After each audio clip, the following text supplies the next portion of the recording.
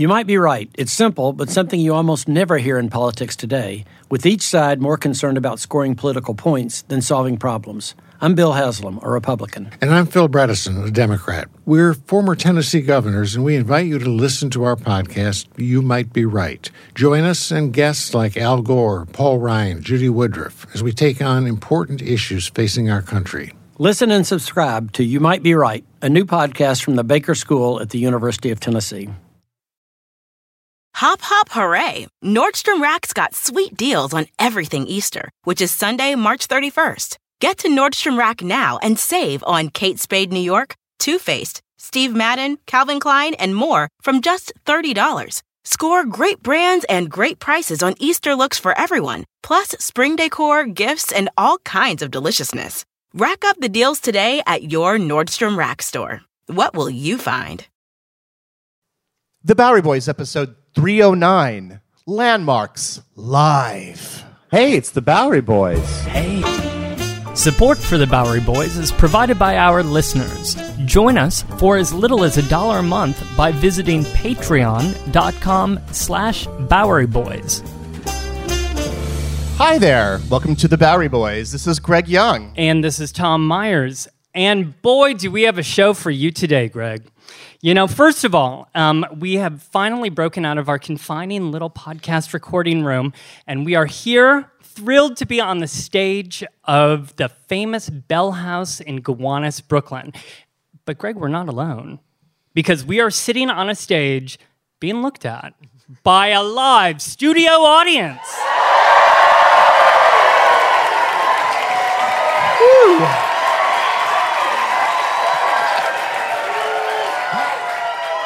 Wow, what a rambunctious group of people you are. I love it. And smart, too. I would even, and maybe a little landmark curious. Yeah, definitely landmark curious. Well, we're excited and honored to be part of the Brooklyn Podcast Festival again this year. Last year, we actually recorded a little show that we called Whit Mania, which celebrated the life and the 200th anniversary of the birth of Walt Whitman. For this show, actually, we're going to do something that is, I think, far more high concept. Oh, yeah, high concept and downright daring. Or as daring as we get on the Bowery Boys. We're about to take a deep dive into the often confusing world of landmarking and historic districts. We're going to tackle the very structures and neighborhoods that help define New York as we know it.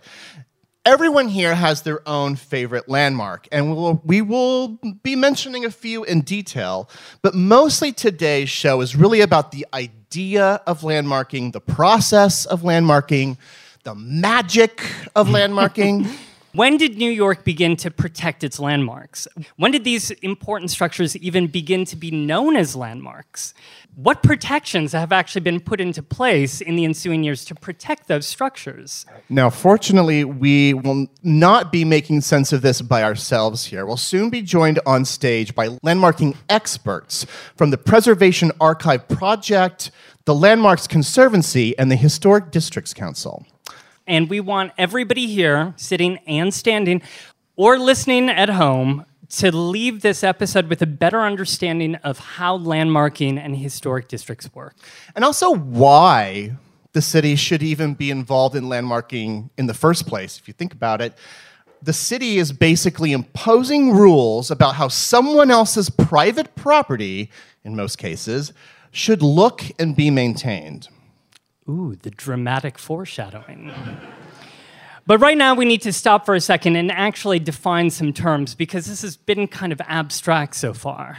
Yeah, so this is the situate the listener part. Yes. What are landmarks? Because, of course, the word means a whole lot of different things and not really just about buildings. That's right. I'm glad you asked, Greg. According to Merriam-Webster's dictionary, a landmark can be something that marks the boundary of land, like a stone or a tree.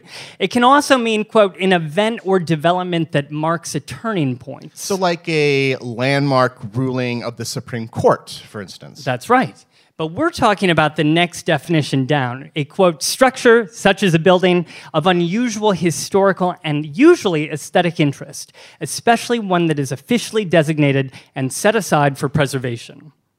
So in today's show, we're going to be speaking specifically about New York City historical landmarks, which are all protected by law and designated landmarks by the New York City Landmarks Preservation Commission. Now, did you know that there are 4 categories of landmarks? This is very interesting. There are, of course, individual things like a building, a skyscraper, a church, or a bridge. Things that you can see outside. The second category is interiors. So, for example, I think one of New York's most famous interiors is unsurprisingly landmarked, and that is the main concourse of the Grand Central Terminal. That's right. A third type of landmark, outdoor spaces, even views. These are called scenic landmarks. For example, Central Park is a landmark. It's a scenic landmark. And then finally, there can be a cluster or collection of buildings, even districts of buildings, and these are called historic districts, such as the Fort Greene Historic District. So when you walk around New York, you'll see those historic districts identified by their brown street signs. So Tom, how many actual protected landmarks exist in New York City today, at this moment? Well, throughout the 5 boroughs, there are more than 1,400 of those individual landmarks. But if you count all of the protected structures that are contained within the city's 150 historic districts and extensions, the number increases to more than 37,000 protected structures. And then what about, we had interiors and also scenic landmarks. Right, there are 120 interior landmarks, and there are 11 scenic landmarks in the city. It's amazing because these landmarks, like museums and parks and whatever shape and size, are among all of our favorite places in the city. In fact, many of the subjects that we record on our podcast are landmarks or end up being landmarks. So we often end our shows with, in 1982, blah, blah, blah, became a New York City landmark. Yeah, that's true. Or to put it another way, landmarking has actually protected most of the old buildings and historic districts that we tend to record shows about. Mm-hmm. Our shows would be much different if there were no landmark protections to protect those spaces. In New York would be very different if landmark protections didn't exist. Our daily walks through the city would be completely different. In fact, to illustrate that point, just consider this little walk that I took just this week to the main branch of the New York Public Library. In fact, I'm going to show it to you on the official Discover NYC Landmarks map, which listeners at home can find at nyc.gov or just by searching for NYC Landmarks map. If you're taking a break from work, just like go to this map and look around like where you live or where you work and see what kind of landmarks or historic districts are around you. Yeah, you see the different kinds of landmarks color-coded. Well, so to get to the library, I got off the subway at Times Square. Now, the nearest landmark to 42nd and 7th Avenue is actually the New Amsterdam Theater, just across the street, which you can see here is both landmarked outside and is an interior landmark. But let's turn around and walk west toward the library. Yeah, we don't want to go further west because then you'd be at further east. Or further. Wait. We're walking east toward the library. No, you don't want to go west because that's Port Authority bus terminal. Right. Hello. Right, no. Which is not protected. In fact, please change it as soon as possible. Someone, please. No, when we're walking east, you will be passing the Knickerbocker Hotel and then the Bush Tower, which was notable for its early use of setbacks. And then as you're walking, you're at Bryant Park. Bryant Park, which is a scenic landmark designated in 1974. Now, obviously, next to the park is the library. And so which type of landmark is the library? Well, you can... Several, right? Yeah, because you can see on the map that it's colored pink for individual landmark because the public library became a landmark in 1967. But there are also 2 blue dots on it, because the main stairs and the central hallway and the lobby were landmarked, interior landmarks in 1974, but the Rose Reading Room and the catalog room and some of the other interiors were landmarked only in 2017. So in this tiny little walk in Midtown, you encountered several types of landmarks. And some of them are obvious, and some of them are less obvious but are very notable. Yeah, and taken as a whole, they make walking around New York a really rich experience. I mean, I don't know about you, but I feel myself drawn to these historic districts and landmarks almost like a magnet. But not everything beautiful and interesting is landmarked in the city, obviously. No. And some of this actually might surprise you. So we're going to do a tiny game here. I have a short list of notable New York City structures. So I'm going to say the name of the object, the structure. I want you to applaud if you think it is an official designated New York City landmark or historic district. Okay? Oh. Are you ready for this? Okay. All right, so I'm going to say the name, applaud, and then I'll tell you the answer. The Empire State Building. Oh. Clearly, right? It's landmarked, obviously. Yes, both the building and the ground floor interior were landmarked in 1981. Okay. All right, so how about the old music publishing district known as Tin Pan Alley, nearby on 28th Street? Of course those buildings are landmarked, right, Greg? No, until just a few weeks ago. In December of 2019, they are among New York City's newest landmarks. All right, the High Line. The High Line, the old New York elevated freight railroad. Oh, clearly, of course. I mean, it's got to be landmarked, right? That is not a landmark. How could that not be a landmark? The Lower East Side Tenement District. Of course it is. Look at the history. No, I just made that up, actually. Most of the Lower East Side is unprotected. Which we're going to talk about in a few minutes. And finally, I don't know how many of you got here, but about 8 blocks away from the Bell House here is the Carroll Street Bridge, which is a retractable bridge over the Gowanus Canal that was constructed in 1889. What do you think? It's just so obscure, it must be a landmark, right? Yeah, so it was landmarked in 1987, but notably, it's one of only a very, very few number of landmarks in the Gowanus Canal area. Which we're also working on. Yeah.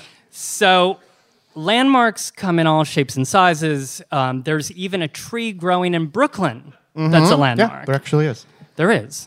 And a lot of people, when they think landmarks, generally speaking, especially if they listen to our show, might think that this whole landmarks preservation movement grew out of one moment in New York City history, the tearing down of Old Penn Station beginning in 1963. So pour one out for Old Penn Station, everyone. Pour one out.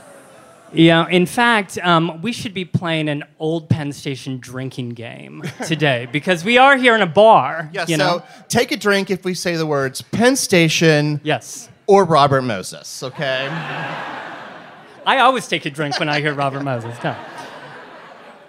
But in fact, Penn Station was more of a turning point for landmarking.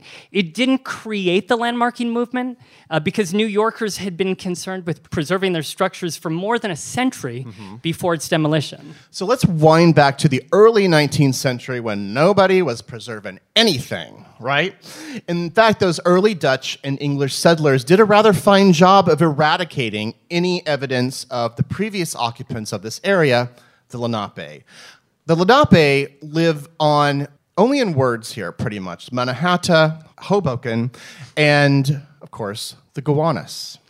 In 1804, the New York Historical Society was founded by several prominent New Yorkers as a museum, but also as a way to preserve the memory of the Revolutionary War and of early New Yorkers. The society was formed, quote, to preserve eyewitness evidence of their own historical moments, fearing dust and obscurity would be the inevitable fate of accounts and artifacts if left in the hands of private individuals.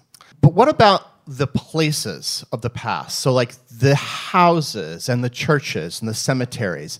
In the early 19th century, New York and the city of Brooklyn were rapidly growing with such little care about the history that stood in its way.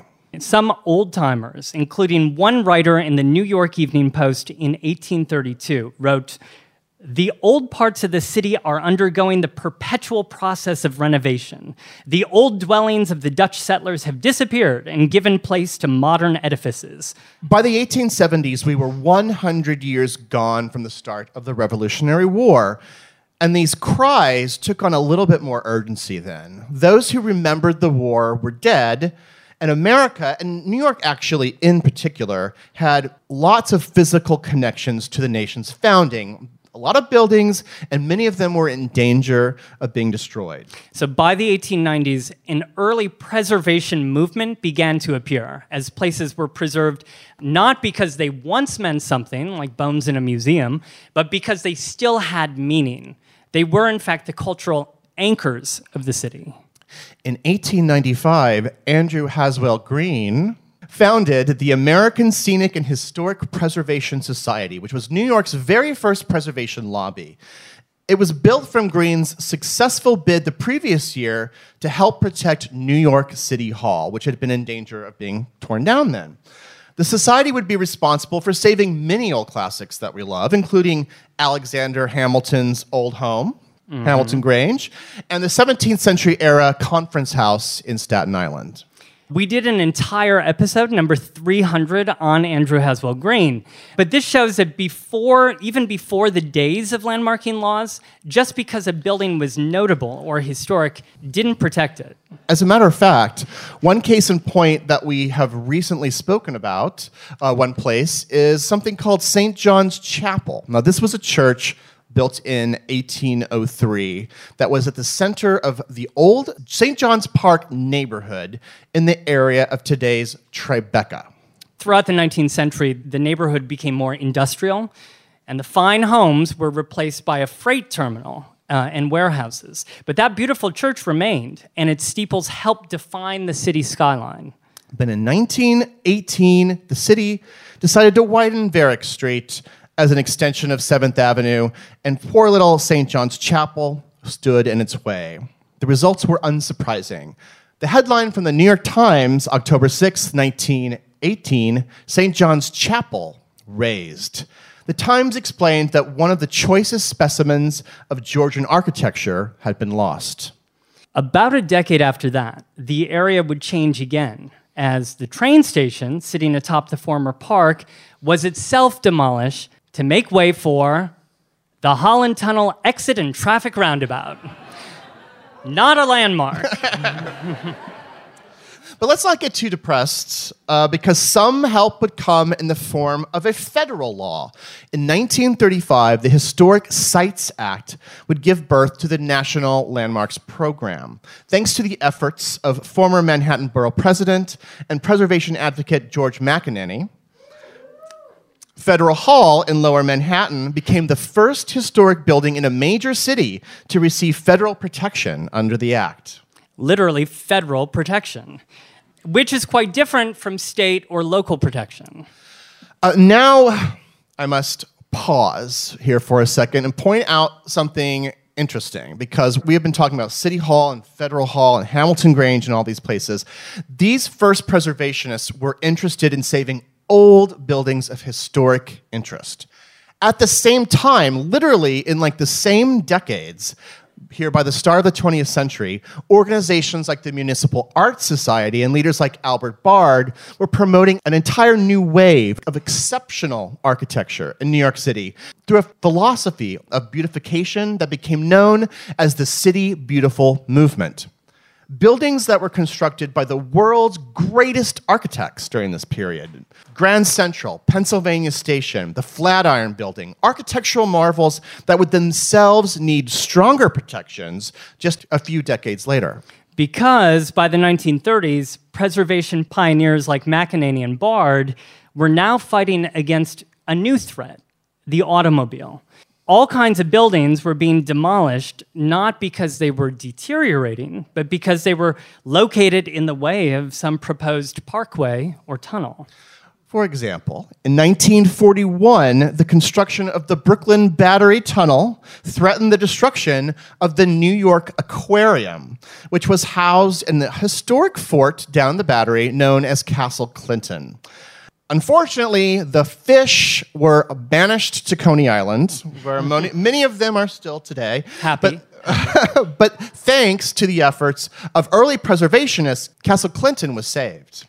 And I'm sure everybody here can guess which powerful city planner was responsible for that near destruction. Ladies and gentlemen, our friend Robert Moses. Drink, everyone. Yeah. Ironically, we might actually be able to thank Moses in an indirect way for provoking and sort of indirectly mobilizing New York City's preservation movement. New York had structures that were more than 200 years old by this time. And we also had beautiful civic structures and Beaux-Arts masterpieces. And yet suddenly, at this moment, it seemed like anything could be totally torn down to make way for a Moses highway project. Residents at this moment began to feel emboldened under the reign of Moses and began fighting back to protect their neighborhoods. And they were emboldened, but it would be quite a struggle because New York was actually a construction zone. It was fighting for its own survival. Industries were moving out, New Yorkers were taking off for the suburbs, and city planners here and around the world were floating ideas about ways to make cities more modern and automobile-friendly. And at the same time, by the 1950s, it also saw the beginning of what was called the Brown Stoner movement, which is young New York professionals moving into older neighborhoods like Brooklyn Heights. And as homeowners, they began to organize and fight for their survival. But the fact that so many of these historic buildings still exist today is really the credit of one major piece of legislation, and that is the 1965 New York City Landmarks Law, which was signed into law by Mayor Wagner. The law was intended to protect landmarks and neighborhoods. Now, this was huge. This was enormous. We're only able to even have this show and to talk about what we're talking about because of the passage of this act of legislation. It was such a big deal that we thought we would go to a true expert in landmarking, the man who literally wrote the book about this the law. book. This book. Yes, Anthony C. Wood is the founder and chair of the New York Preservation Archive Project and is the author of Preserving New York, Winning the Right to Protect a City's Landmarks. He's an author, historian, and grant maker. He's worked for the New York City Landmarks Preservation Commission, and for over 20 years, he was a member of the adjunct faculty of the Historic Preservation Program at the Columbia University Graduate School of Architecture, Planning, and Preservation. Welcome, Anthony.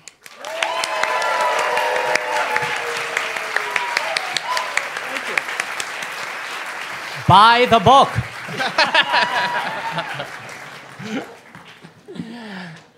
Great to be here. My God, a room full of preservationists interested in preservation history. On a Sunday afternoon. It must be the drinks. It's the drinks.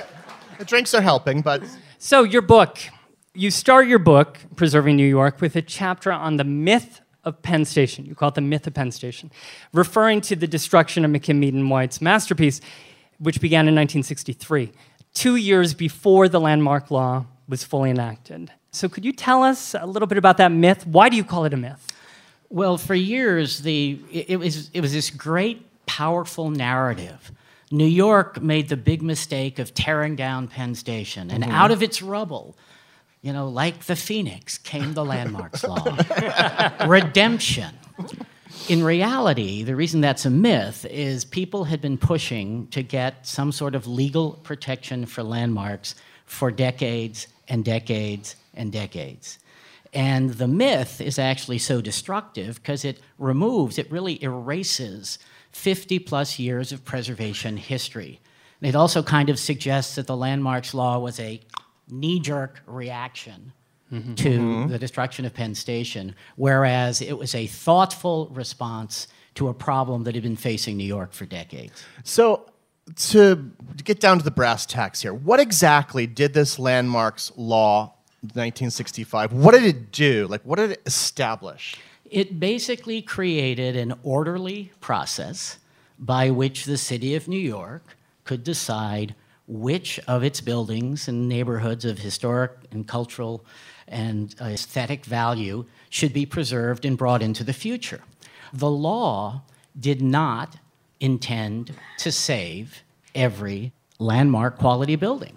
The law wanted to make sure that no landmark quality building was lost without an opportunity to be saved. So it created this legal process, created the Landmarks Commission, which had the responsibility of identifying buildings and then deciding if they were worthy of preservation, then designating them, and then regulating them. And some people are a little amazed to realize that a designated New York City landmark can be demolished. But it can only be demolished if you go through a very specific process and make certain findings. And only a handful have been demolished. But that's also what kept the law kind of to be fair and pass legal tests.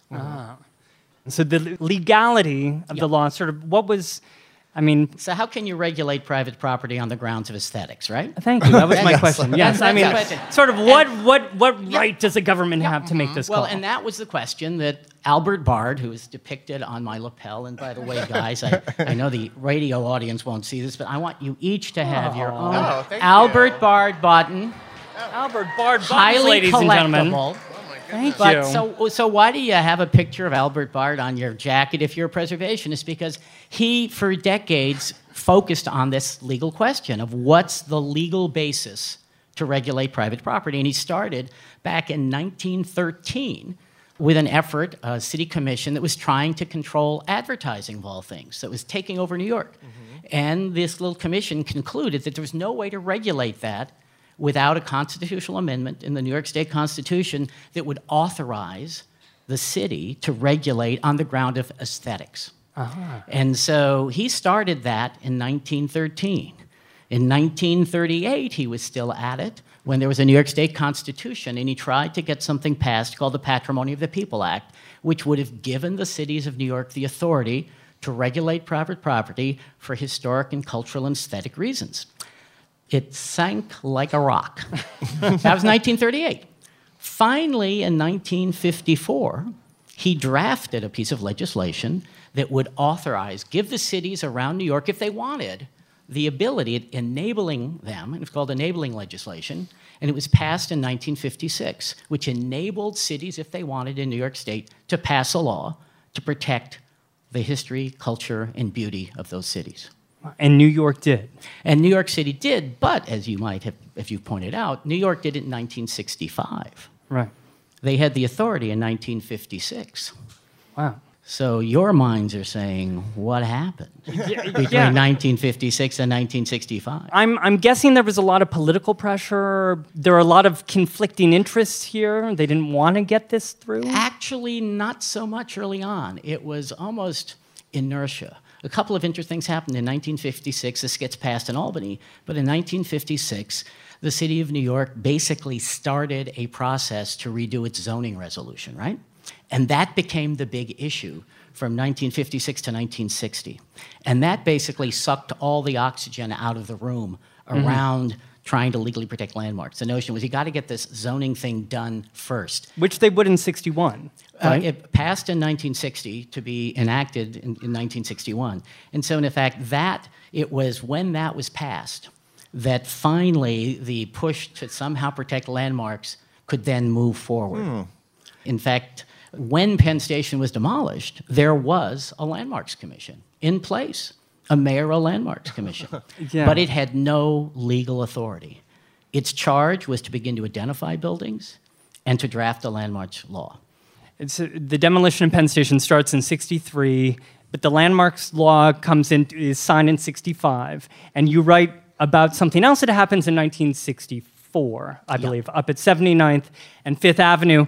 This is another beautiful building, the Brokaw Mansion, which found itself slated for demolition. Can you tell us why that's important? Yeah, this is actually a building that should be as well recognized as Penn Station. By the way, you're supposed to drink when I say Penn Station. Oh, that's right. Yeah. Guys are not keeping up here. But Robert Moses wasn't interested. That's right. That's right. Second drink, right? So the Brokaw Mansion's become important. This Landmarks Commission that had no legal power had actually identified this as a landmark building, and there was a plaque on it, right? Plaque, people appreciated it. Sure. But so a little sequence, in the spring of 1964, the draft landmarks legislation actually was put on Mayor Wagner's desk, where it sat collecting dust. In the fall of 1964, coincidentally with a press release announcing something like International Landmarks Week, in the same week, the announcement came forward that the Brokaw mansions were going to be demolished. And that, they've been identified as important, all this attention. There are now rallies in front of the Brokaw Mansion on the Upper East Side. Now, there had already for years been rallies involving hundreds of people in Greenwich Village and Brooklyn Heights demanding landmark protection. But now it's finally the Upper East Side. We're getting into it. So that was threatened and created a lot of attention. And it was like, what do we do? What do we do? And that spurred the legislation, the draft legislation, to move from Wagner's desk to a hearing at the City Council in December of 1964. We then have two other quick events. Over that holiday season, the Percy Pine building, a beautiful building on Park Avenue, was threatened with demolition, saved by an anonymous donor at the last minute. Headlines saying, we don't need anonymous donors saving buildings. We need landmarks laws saving buildings. Finally, in February, it was a Friday night, the Brokaw Mansion started to be demolished. And even the mayor's office was calling around. And the irony was there was interest in reusing the building. I mean, these buildings were not exactly derelict, Fifth Avenue there, 79th Street, beautiful, impressive land. They looked like landmarks, right? And this is the northeast corner. This is the northeast corner, right? And there was a pair, because there's the nice building on the southeast corner that's still there. So very iconic, very central, very in your face. Headline New York Times editorial, "The Rape of the Brokaw Mansion." Pretty powerful language for New York Times, 1965. So it was the demolition of the Brokaw Mansion that then really kicked the City Council into gear to do something and pass the law. It passes in 1965, right. And do they just immediately start designating landmarks? Do they just walk out? Yeah, you have to understand a couple of things. There were lists that had been developed going back to the early 1950s by the Municipal Art Society, Society of Architectural Historians, that began to identify what are the buildings and places should be protected in New York if we had a law. So there's a lot of work that had been done that established that. Then we have the Landmarks Commission created in 1962, but with no legal authority, and it was working off that same list, expanding it, identifying buildings like the Brokaw Mansion. So they had been doing their homework. So once the law was passed, they were able to go into business. But one important thing people need to remember is when the landmarks law was actually signed by the mayor, standing next to him were the city council members, but he basically said, look, if this law creates too many problems for the real estate industry, we'll amend it right away. So the Landmarks Commission, when it first went into business, and I think for many years since, was very conservative in the application of the law. The most important thing for the early Landmarks Commission and chairman was to preserve the law itself. It was a new agency, an untested law. So they were very careful. They wanted to avoid lawsuits in the very early years of the commission. We can't really talk about landmarking history in the 1970s without bringing up that other major railroad station, Grand Central Terminal. I mean, and this went all the way up to the Supreme Court, right? So how something like Grand Central, which we treasure, it's one of our great treasures of New York City, how could it have possibly been demolished or transformed if it was landmarked, right? So it was landmarked when it was when an this exterior happened. landmark. Okay. The interior was designated later. They came in to seek a certificate of appropriateness, which is the term of the law, to build a 50-plus story building on top of the station, which also would have impacted the facade and other things.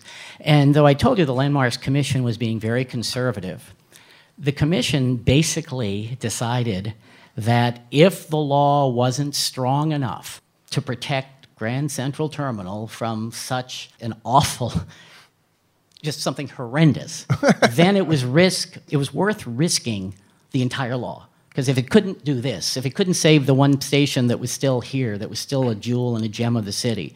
And so they held their ground. And it was a very rough ride through the courts. The city lost several decisions at the early court level. And it finally went all the way up to the Supreme Court, which upheld the law. But the gist of the sort of property owner, the Penn Central, I guess at the time. Was it? Penn Central, really. Penn Central was saying, look, this is our building. We're a private enterprise, and we're trying to operate a railroad in the mid-20th century. It ain't working, and we need to make changes to this so that we can literally stay in business. Well, they wanted to make changes to basically make money. I mean, Right. it wasn't that Stay they in needed, business. they didn't need to change the station in order to have it function as a terminal anymore. I mean, but Right. they wanted to develop the property. Well, this goes back to kind of the origins of the law. So, like, what's the legal basis that allows government to regulate property? And it's from the police powers. And the police powers were expanded. And in fact, there was a 1954 Supreme Court decision, Berman v. Parker, which basically said cities, just that they can use the police power for health and safety and welfare, they can also use it. The city has the right to be beautiful. And even though it wasn't a case about preservation, but it established and articulated the principle that the city has a right to be beautiful, just the way it has the right to be safe, and just the way it can regulate property for other sorts of reasons, from planning and the like. So it's not as radical a concept when you look at it in the context. So all of these different fights, Penn Station, the Brokaw Mansion, Grand Central, they involved activists, like we see here, and all of these campaigns to save these buildings or protect these districts. In 1998, you founded the New York Preservation Archive Project to preserve those stories, right? These types of preservation battles. Right. Although that project goes back to the 1980s. Could you kind of tell us about that? Well, when I came to New York as a young preservationist, and wanting to get in the mix and save buildings back in 1978, I shouldn't have used a date, should I? It's okay. Well, It was a mistake. But I wanted to have a history background in history. I want to learn about the history of the preservation movement, right? Because I want to be part of it. I want to know what happened, who are the stars, what lessons to be learned. And there was nothing. There was no articles. There were no books. There was nothing. And I got a small research grant to buy a cheap tape recorder and a pedal-activated transcriber, and I started doing oral histories with the old guys who are still alive. Wow. And I went in and I basically kind of said, okay, I want to understand the history of this. And I said, it all starts with Penn Station, right? And they said, no. And they got, well, they didn't, I coined the myth. But anyway, they basically kept talking about Moses. Drink. And I thought these guys had kind of, they were old. Maybe they weren't remembering things correctly. And out came these incredible stories of Bard and McEnany and people like that battling Moses. So it was a process of delving into that. But I realized that preservation, wasn't keeping its own history. I mean, we were like Dalmatians. Anytime a building is endangered, you run out to save it. So we're saving everybody's history because it's valuable, you learn from it, it's important for society. We weren't preserving our own history, and it was the intellectual capital of the preservation movement. And it also documented your point that preservation movement it's not a law that some policymaker said, we need to put this on the city of New York. This was a law that came from the people. Right. Kent Barwick, I think, usually says that there are only two laws that the people really demanded. One was the Landmarks Law, and the other was the Pooper-Scooper Law. I don't know if it's true about the Pooper-Scooper Law, but I do know that, the Landmarks Law was basically the people, and that's why it took so long in the 1950s, identifying the buildings, building a constituency for preservation, which has grown and is still essential today, because the Landmarks Law is only as good as the people of New York demand it to be applied. We just have to say thank you for not only just being here, but for everything that you have done to help preserve the city, to preserve so many places and neighborhoods in the city, and just for being an anchor of the preservation movement. Thank you. Really, thank you. Thanks.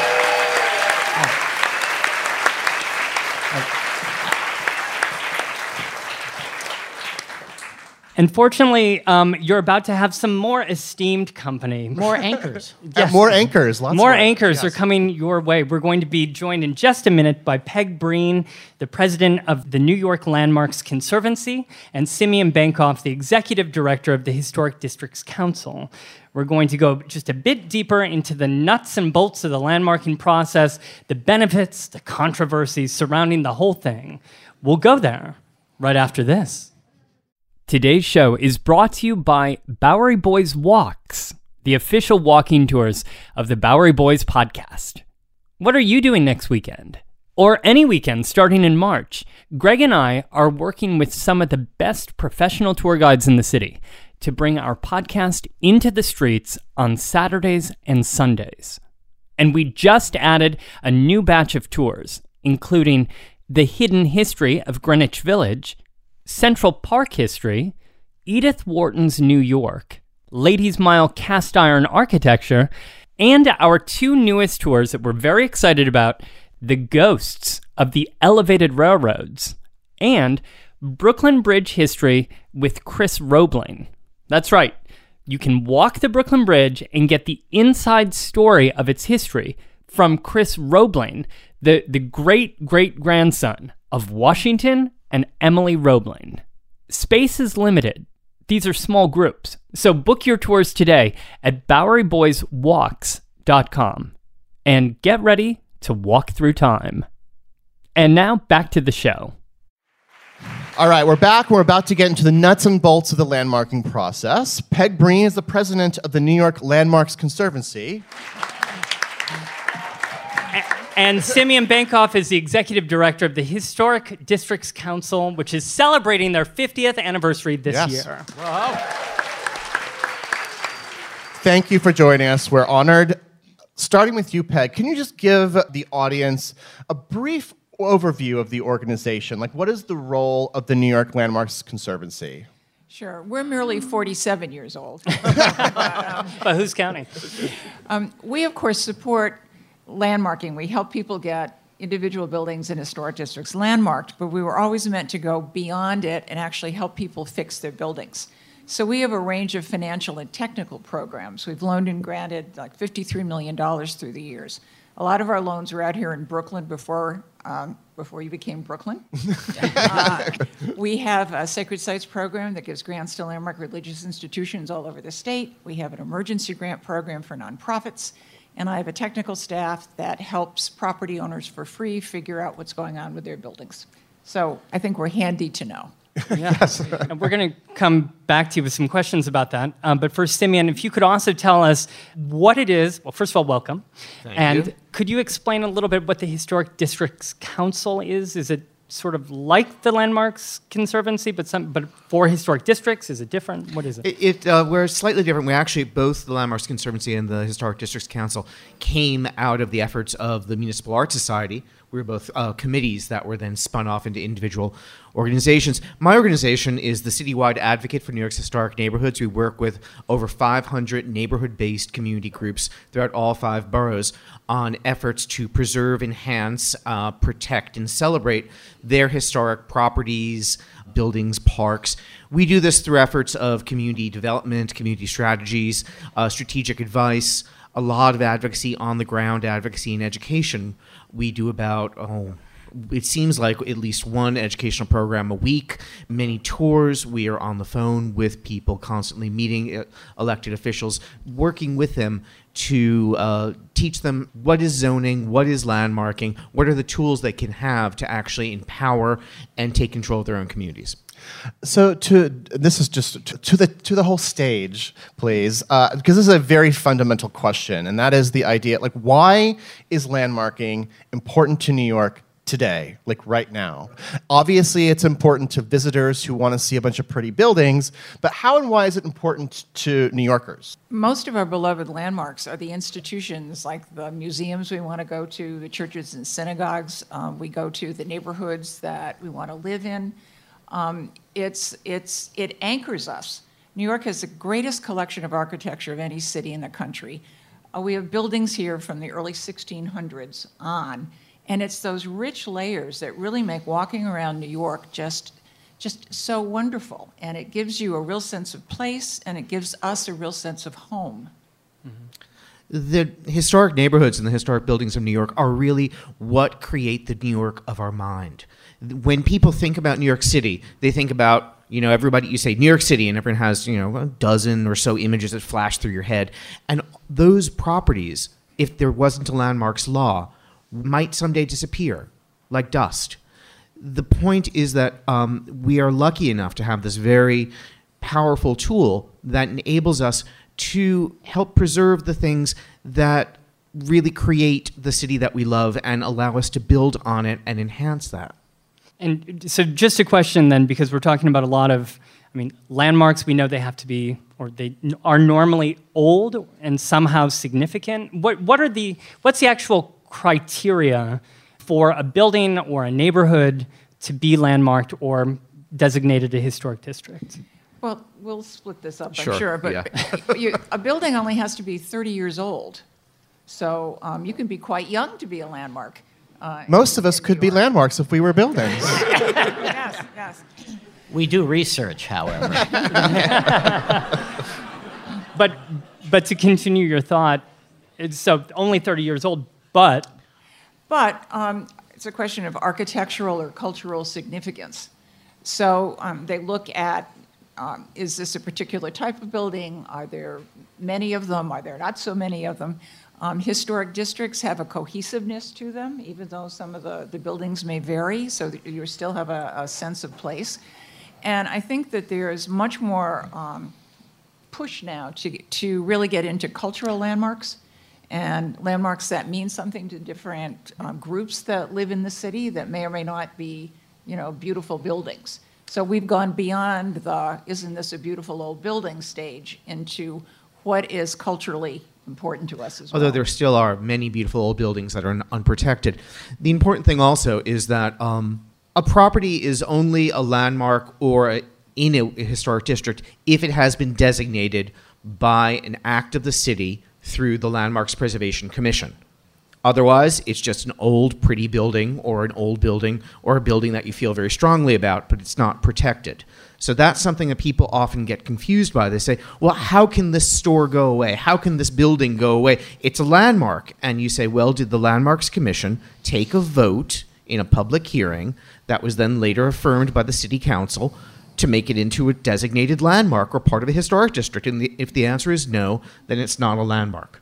The genius of the landmarks law is you could have written a law that very specifically called out the criteria for what a landmark was. Mm-hmm. And if they'd done that in 1965, that criteria would have excluded so many of the things we've come to appreciate. Mm-hmm. So part of what makes the landmarks law work so well, but also adds to the controversy, is that what is a landmark is basically what that sitting landmarks commission at that moment in time will designate and the city council will approve. You had mentioned earlier, for example, the Empire State Building was only designated in 1981, it was.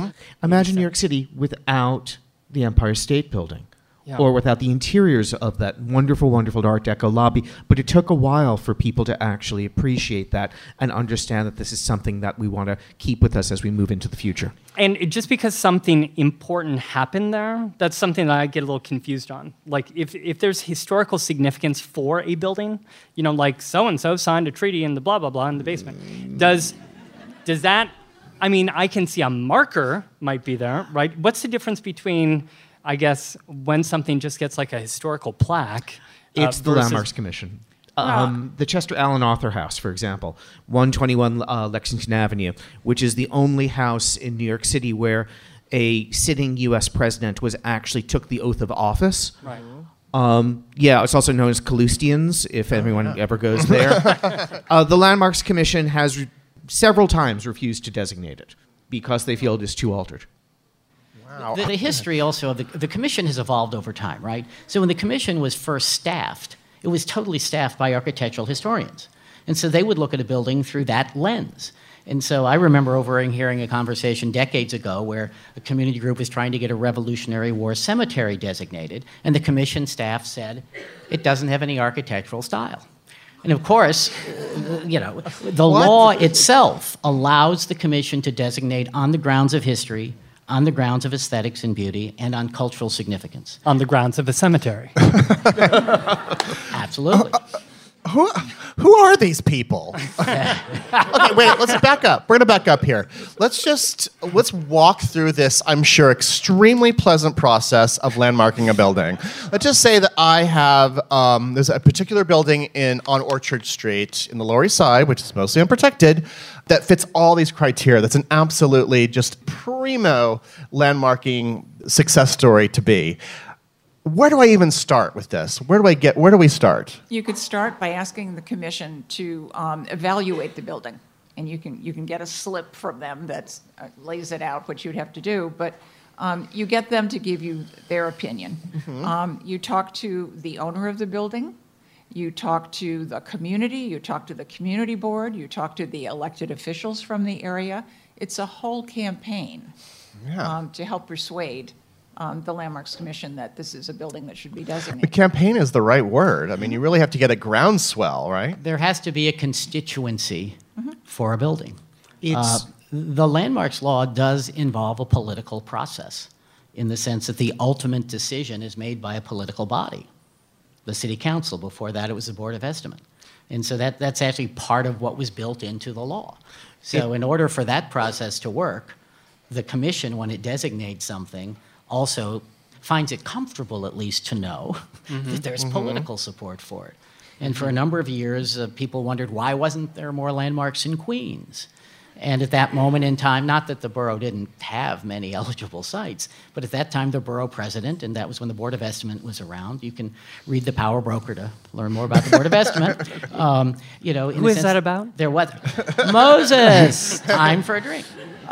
There wasn't the politics were wrong. And so the commission, why would it use its limited resources and staff to put forward buildings that would not ultimately pass the political test? That's why public involvement is so critical in landmark preservation.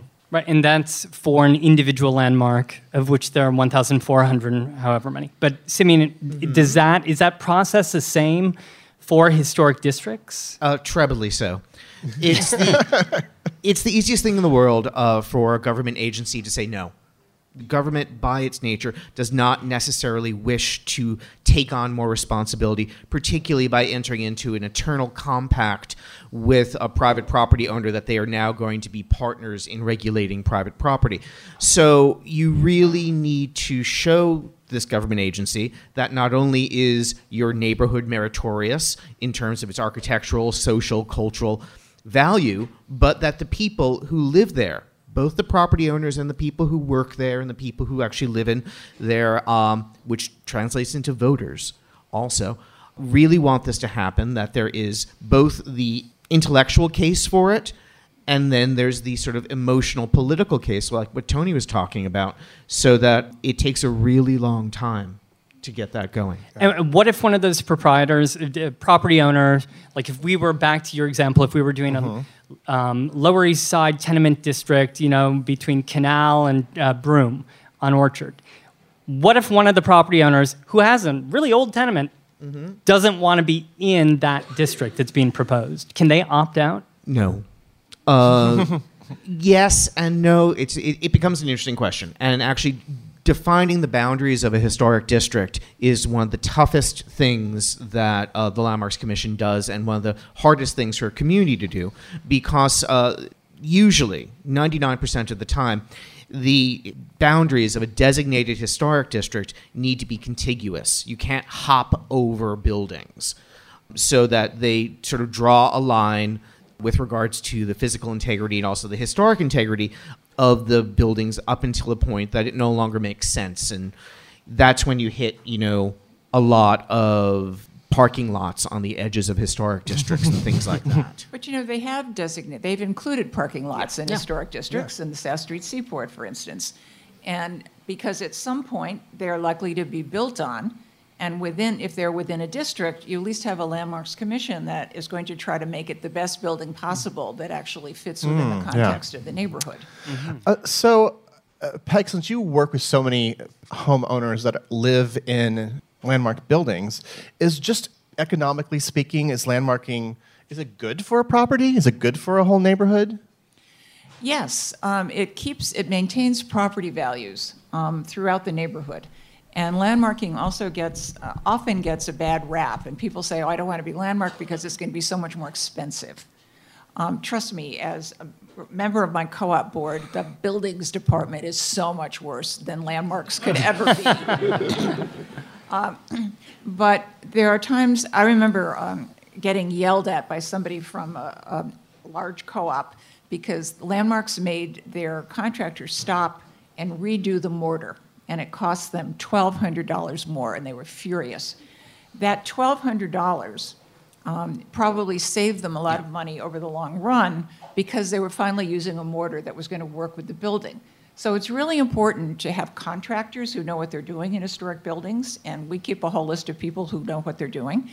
And what might seem like a little bit more now, over the long haul, saves you money and protects your building over the longer run. And if they don't, I mean, is there like landmarks police that are going to head out? You know, if you don't use the right color or you don't use the right mortar or whatever. Can we throw them in the slammer? Is what we're trying to get at. Some people should, but no. No, I mean, if you're going through the landmarks process and you're getting approval at LPC, when we work with homeowners, we know who the contractors are, we know what the rules and regs are, so we work with them as almost owner's rep to make sure they're doing it correctly. Mm-hmm. And then the Landmarks Commission is looking over and improving plans. So by the time you get through with our help in the Landmarks Commission, your contractor knows what he or she is supposed to be doing. But there is an enforcement provision, so when there is a bad apple and somebody is letting a protected building be demolished through neglect, the commission does have the capability and ability to pursue that. They do it on rare occasion, and some of us wish those occasions were less rare, because the commission does not like to have a heavy-handed approach. But indeed, if push comes to shove and the commission has the will, they have the legal ability to protect a building, and that's what the law is all about. You know, and there are local groups throughout the city. Obviously, this commission can't get out and inspect 21,000 buildings throughout the city to see what's going on. But a lot of the neighborhood groups, if there's something egregious going on, or all of a sudden a rooftop addition is appearing out of nowhere, that will alert the commission. But no police. It's usually somebody interested in his or her own community. How would we even know that it's a landmark building? I mean, there's nothing that identifies a landmark structure necessarily from the outside, right? There's nothing that I can walk up to and be special like, glow, you mean? Yes. Right. Well, most people know if they're in a historic district, and there are historic district signs, you know, throughout the city. So look for those brown signs. Actually, terracotta. Oh. Wow, that I have been landmark schooled. That is a diss. That is a diss. Yes, terracotta. Anyway, where were we? I'm going to turn terracotta. And that was like... I'd like to also just insert here, there is, the Landmarks Commission is a reactive agency in the sense that they react to proposals to historic properties. There is no requirement to immediately restore your building. There's no requirement to change your building once you are landmarked. The point is that over the course of time, when you're doing necessary building maintenance, that you will do it appropriately to keep the historic appearance. And if possible, you might want to reverse some of the more unfortunate excesses of the 1970s that happened. What? But the other thing is that the real estate community always says that preservation is freezing the city in amber, and nothing can ever change. But what people don't realize is even if you're in a historic district, there will be additions to buildings because New York is always going to grow and evolve. And the commission allows certain rooftop additions or rear yard additions or changes to a building. But hopefully it's done within the context of the area. Yeah. So you're not frozen in time once you're a landmark. My office is in a building in a historic district, and that block has been a construction zone for the last 5 years, with literally tens of millions of dollars of restoration work going on voluntarily. So if people also think preservation doesn't help generate economic growth for the city, they haven't been paying attention. We happen to have done the first ever economic report on the benefits of historic preservation in New York. This was in 2016, and we're updating it now. And even in 2016, about $850,000 a year is being spent by landmark property owners to maintain their buildings. There's probably about 5,000 local jobs created through preservation. And at the same time, you're maintaining property values. So there's a big economic plus to preservation. There are interesting critiques towards landmarking in the historic district movements in general. A lot of things you hear, for instance, is landmarking causes gentrification. It doesn't. That it prevents affordable housing. It doesn't. Wrong. All right, so those are not true. Correct. Well, now that we've got that covered. Yeah, okay. Now let's talk about Art Deco, like you all really want to hear about. Your questions of gentrification are a very complex issue, and gentrification is a very complex process. Mm-hmm. The fact is, there have been numerous studies done that truly show that there is absolutely no causation between landmark designation or any kind of recognition of a historic property and the gentrification and, more importantly, the displacement of lower income people. Most unfortunately, all of New York is really suffering underneath this massive affordable housing crunch and the displacement of people of lower income. What happens is that, and this has been shown, that if areas happen to be designated as historic districts or have some level of design guidelines, that as more money pours into those areas, the historic buildings remain and actually get improved, as opposed to what would happen otherwise, which is the historic buildings would get destroyed and new market rate housing would happen, such as what happened in Williamsburg, Greenpoint, after the major rezoning. There literally, I know that there are one or two apologists for the real estate industry out there who have been making a living trying to create a causality that just doesn't exist.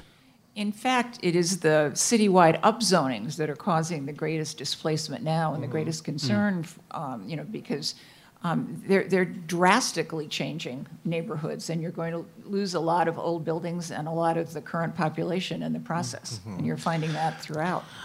Additionally, and just one final point, is that certain areas of New York City have been historic districts for decades and decades and decades, and we're only starting to see major gentrification sweeping through in the last 10 or 15 years, and that's really a concern. It's a concern in Fort Greene and Clinton Hill, in Bed-Stuy. Fort Greene and Clinton Hill were designated in the 70s and early 1980s. There was a Bed-Stuy historic district that was designated in the 1970s. Park Slope has been a historic district since 1972.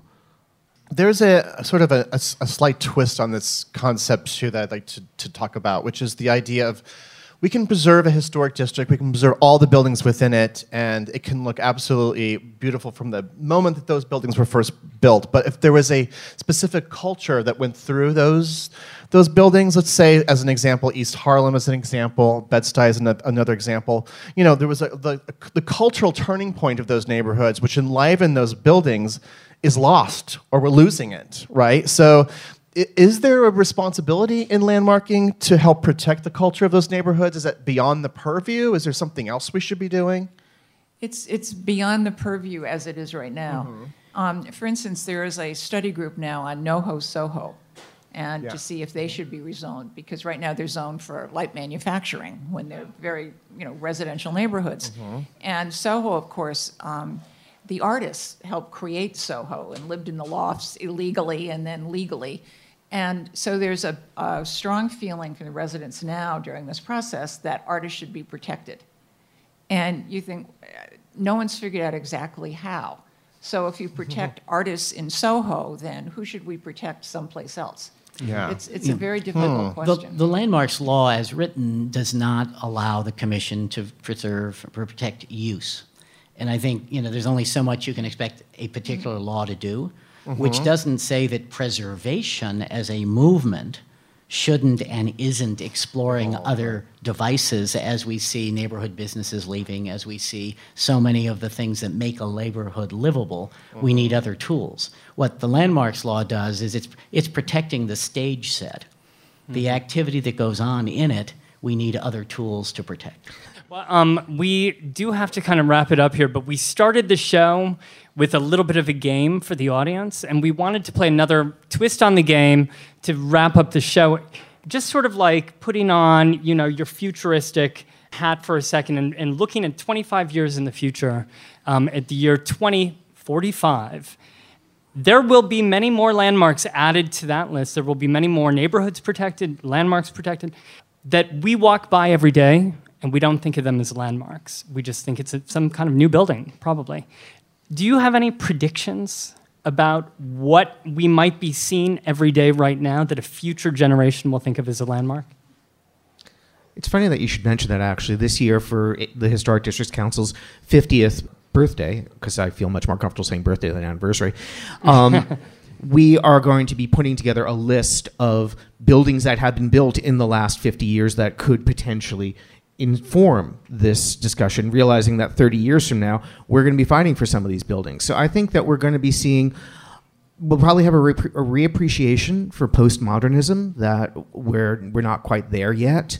I think that, brutalism, there's some okay brutalism. Let's hear it for out there. brutalism. Right? You need a little bit. It's a specific scene. Yeah.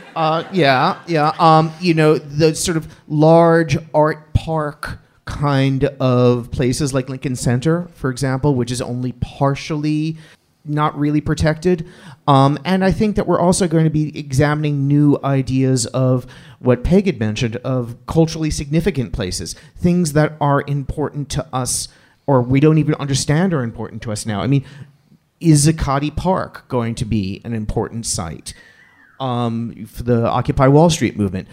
Is Socrates Sculpture Park going to be an important site that we're going to try to talk about? There's the High Line, which is not protected. And may I just ask, will this list one day include Trump Tower?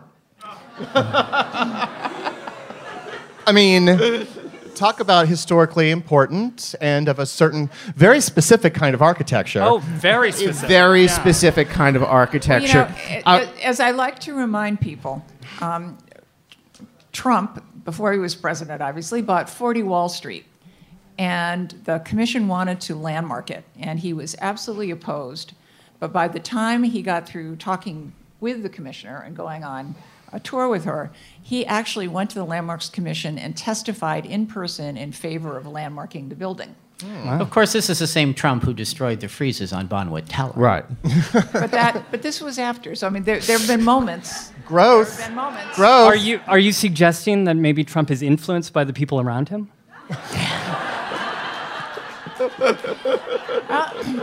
He also bought Mar-a-Lago and gave an easement to the National Trust. So there's good in everybody. Yeah. There is a potential preservationist in everyone. I think it. I think it actually proves the point that preservation is good business when Donald Trump starts doing it.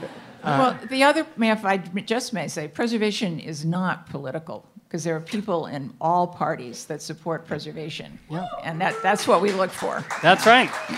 That's right. So how can people get involved in your organizations? Like, what do you want from us? Like, what can we do? Well, we're coming up on citywide elections. And most of the council is going to change. We're going to get a new mayor. We're going to get a new controller, et cetera.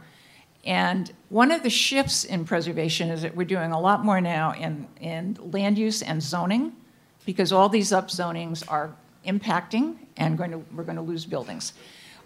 So we're trying to get together a citywide coalition of people to make sure that all these candidates know that preservation is an issue and preservation matters. And so if you join our organizations, you're going to get alerts, you're going to get information on up to the minute what's going on in preservation. And we're going to call on all of you to get out with candidates and let them know that you care about preservation and voters care about preservation, and they'd better too. Yeah. If there's a building you want to save, probably the best thing you can do is work hard to elect a city council member who will support your effort to get it designated. And then elect a mayor who's at least not hostile to historic preservation. Not political. And the one I didn't time, name names. and the one time that anybody who is in sort of the business of public office has to listen to people is when they're trying to get into public office. So they will take your calls then. They will show up at your rallies. They will they will listen to you politely as you tell them why they're wrong and why they should vote in a certain way, because they need your vote. And that's a very, very powerful moment. And that's also a moment where where it also circumvents the whole property owner thing, because again, renters are voters. People who live in neighborhoods need to have their own voices. Even if you don't own that property, you are not a second-class citizen. Amen. No. On behalf of Tom, it's been a pleasure and honor to be with the three of you on stage. A huge thank you to our guests today for breaking it down, explaining the landmark process. Let's hear it for Anthony Wood, Ted Breen, and Simeon Vankar.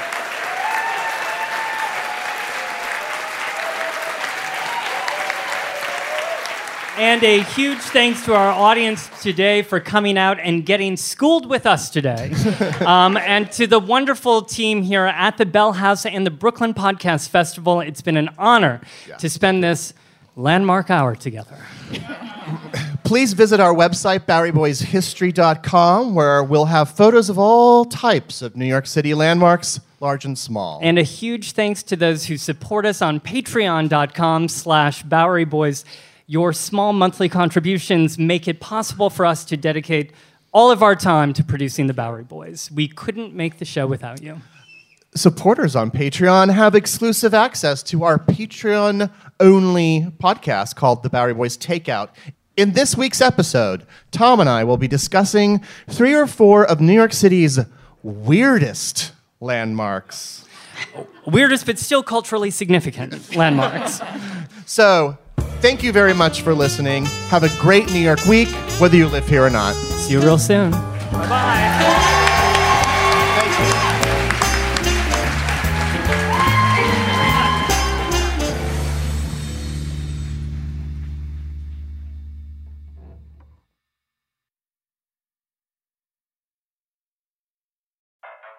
I'm what you might call very good at hide and seek.